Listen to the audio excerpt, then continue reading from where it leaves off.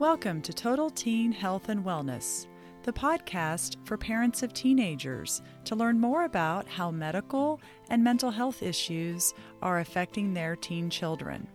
This is Dr. Shauna Garza, and I'm an adolescent medicine physician, providing essential education and helpful guidance to parents of teens and young adults. This podcast encourages parents to empower their teen children to live healthy and balanced lives.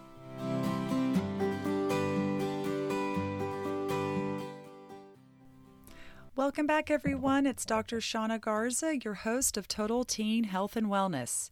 This week, for episode 19, I'm going to go over common issues that I see in teens related to women's health and gynecology.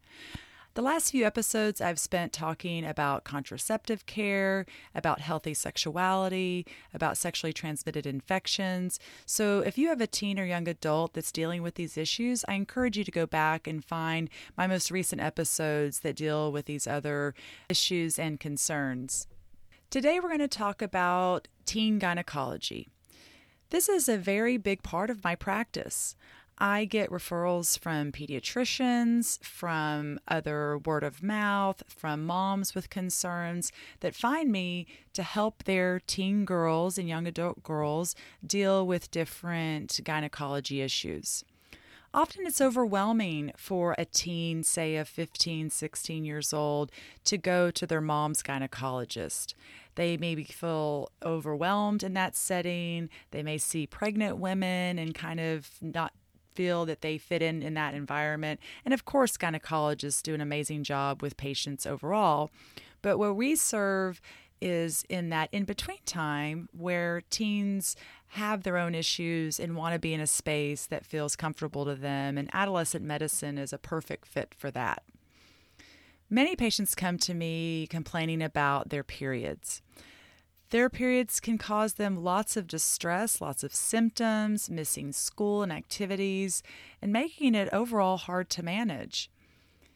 Patients will report cramping. Many women have experienced that themselves, but when cramping is associated with nausea and vomiting, when they're missing school multiple days each month due to cramping, we get very concerned, and we talk to patients about ways to treat those symptoms. Many patients have heavy flow where their flow is too heavy, it's lasting too long, and with that they can have risk of anemia and feel very fatigued and winded from the amount of flow that they're having each month. Many patients have an irregular cycle, and that can be also very hard to manage. Especially for my high school patients who are athletes and cheerleaders and doing different activities, it's hard for them to manage their periods when they have an unpredictable cycle.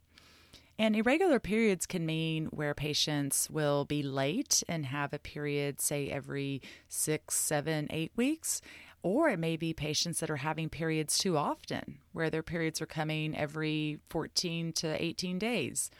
Either one of those ends can be hard to manage for a teen, especially when they're managing so many other things in their life. We talk to a lot of patients about mood concerns. Mental health is also a real focus in adolescent medicine, and we know there's a lot of overlap of mental health concerns with period concerns. Patients may have PMS, which is very common. As moms and women, many of us have experienced that ourselves. And that's more of the irritability, easily annoyed, feeling kind of tired, those feelings that can happen, of course, in the week or so before your period starts. But there's also a concern of patients having significant mood changes where they may feel depressed and down, even having dark thoughts, feeling very apathetic, feeling low energy and motivation. And all of those symptoms are in line with what is called PMDD, premenstrual dysphoric disorder. So those patients may have depressive type symptoms for 1 to 2 weeks every month related to their menstrual cycle. That, of course, is very hard for them to manage. It may affect their functioning at school and work. It may affect their relationships. And so it's important for us to know about that and really talk about the way treatment can help improve their mood and improve those depressive symptoms.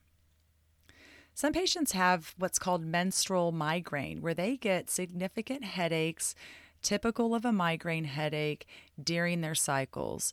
That is also something that can affect their functioning and having them miss school and work and other social activities. Many patients are very concerned about acne. Acne in general, we know, is hormonal in most teens as they're going through puberty changes, and often patients will have flares of their acne with their periods, and sometimes that acne can be very distressing to them, where they're self-conscious about it, they worry about it, it can be even painful. And so that's a very real concern, that if patients feel that acne is not improving with other measures, we might talk about how can we help treat that, especially when it's related to their periods. So as you can see, there's a lot that can happen with periods that can cause symptoms and problems, and that's something we talk about in our office and offer ways to help patients feel better. I also wanted to mention some other conditions that may be diagnosed and revealed in the teen years. There's a diagnosis called polycystic ovarian syndrome, PCOS, that I frequently test for and often find in my patients, especially those that have certain concerns when they come to me. One of the main things that patients have that needs to be evaluated for PCOS are irregular periods. And these are not the irregular periods necessarily that are like 5 weeks or 6 weeks. It's patients that tell me they're only having 2, 3, 4 periods a year. They're going several months in between cycles or having very infrequent cycles. When I hear that about a patient, especially if their pattern has always been that way and it's never regulated as they go into their middle and later teen years, it's important for us to look for PCOS. Some patients will have acne with that. They might have unusual hair growth. They may have other symptoms kind of related to hormonal imbalance. So what PCOS is the name is kind of confusing. It has ovarian cysts in the name, but you don't have to have ovarian cysts to have the diagnosis. It's actually a hormonal imbalance where the ovaries are producing too much testosterone and what are called male-related hormones. As women, our ovaries make a variety of hormones, including ones that are more male-related, like testosterone. So when patients have too much testosterone, that affects how their ovary functions, and often they will have other symptoms related to excess testosterone, like acne and the hair growth. Essentially, patients that have PCOS are not ovulating on a regular and predictable cycle, and so they're having very irregular periods. Later in life, this can be a concern for fertility. As a woman doesn't ovulate regularly, it's hard to become pregnant during a short period of time, and often these patients need treatment. At my stage of treatment, treating young people, most of these patients are not desiring fertility, and they're more concerned about regulating their cycle and also preventing complications that can be associated with PCOS. There is treatment with hormonal treatment that I've talked about in contraceptive care, going back to that episode to review the different options of contraceptive care. But those hormonal treatments help regulate the ovary production of testosterone. There are also medications that are kind of unusual, but metformin, for example, is a diabetes medicine, and that medication can be used to help regulate the ovary and also correct insulin resistance issues. That is one of the things that can be a complication of PCOS that we worry about, is some of these patients can have insulin resistance, and that can put them at risk for certain metabolic issues and lead towards pre-diabetes or even the development of diabetes. So treatment of PCOS really is important to help regulate periods, potentially conserve or preserve fertility, and also preventing diabetes and other metabolic concerns. Separately, I do have patients that are diagnosed with ovarian cysts, and they may come to me after seeing a urgent care or emergency room and going in with pain and being diagnosed with ovarian cysts, and we'll talk about ways to prevent ovarian cysts in the future. Some ovarian cysts need to be followed, where we have to follow up with repeat imaging, and occasionally I've had patients that have needed surgery, but that's very unusual. Most patients that have ovarian cysts have small cysts that resolve on their own and that we monitor over time.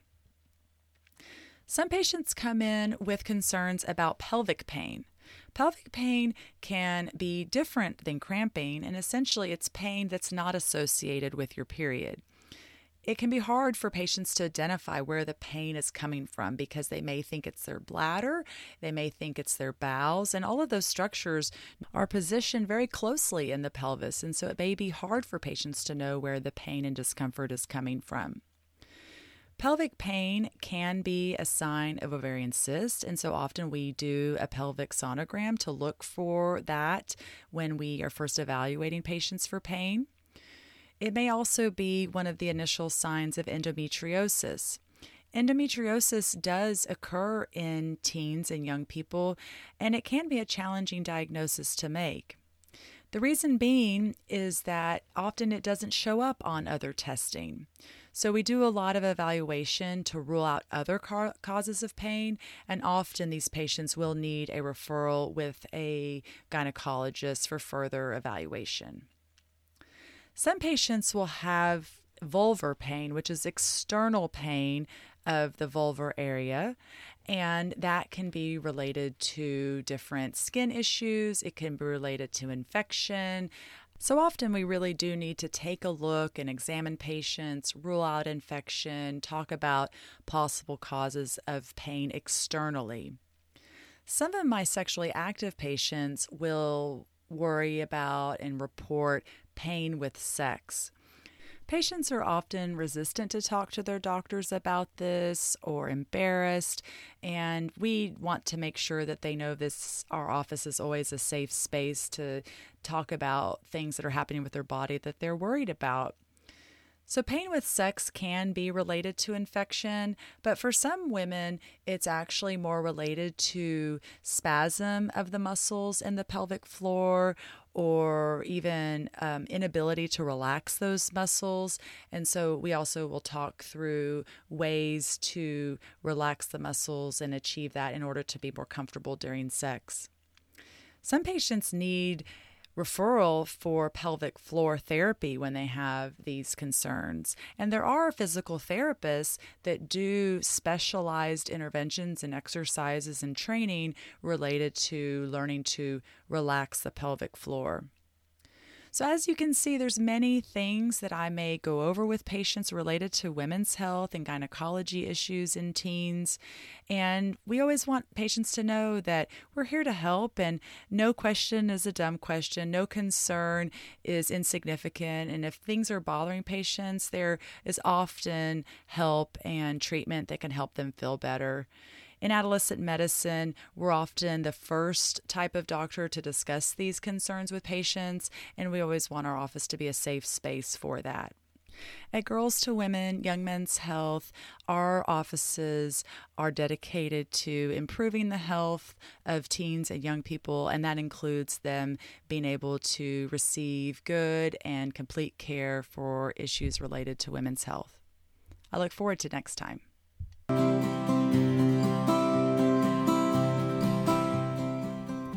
Thanks for listening today. If this episode helped you better understand the health of your teen and you're ready to learn more, please subscribe to hear future episodes of this podcast. Consider sharing it with other parents of teenagers, and remember, parents can help their teens live healthy and balanced lives.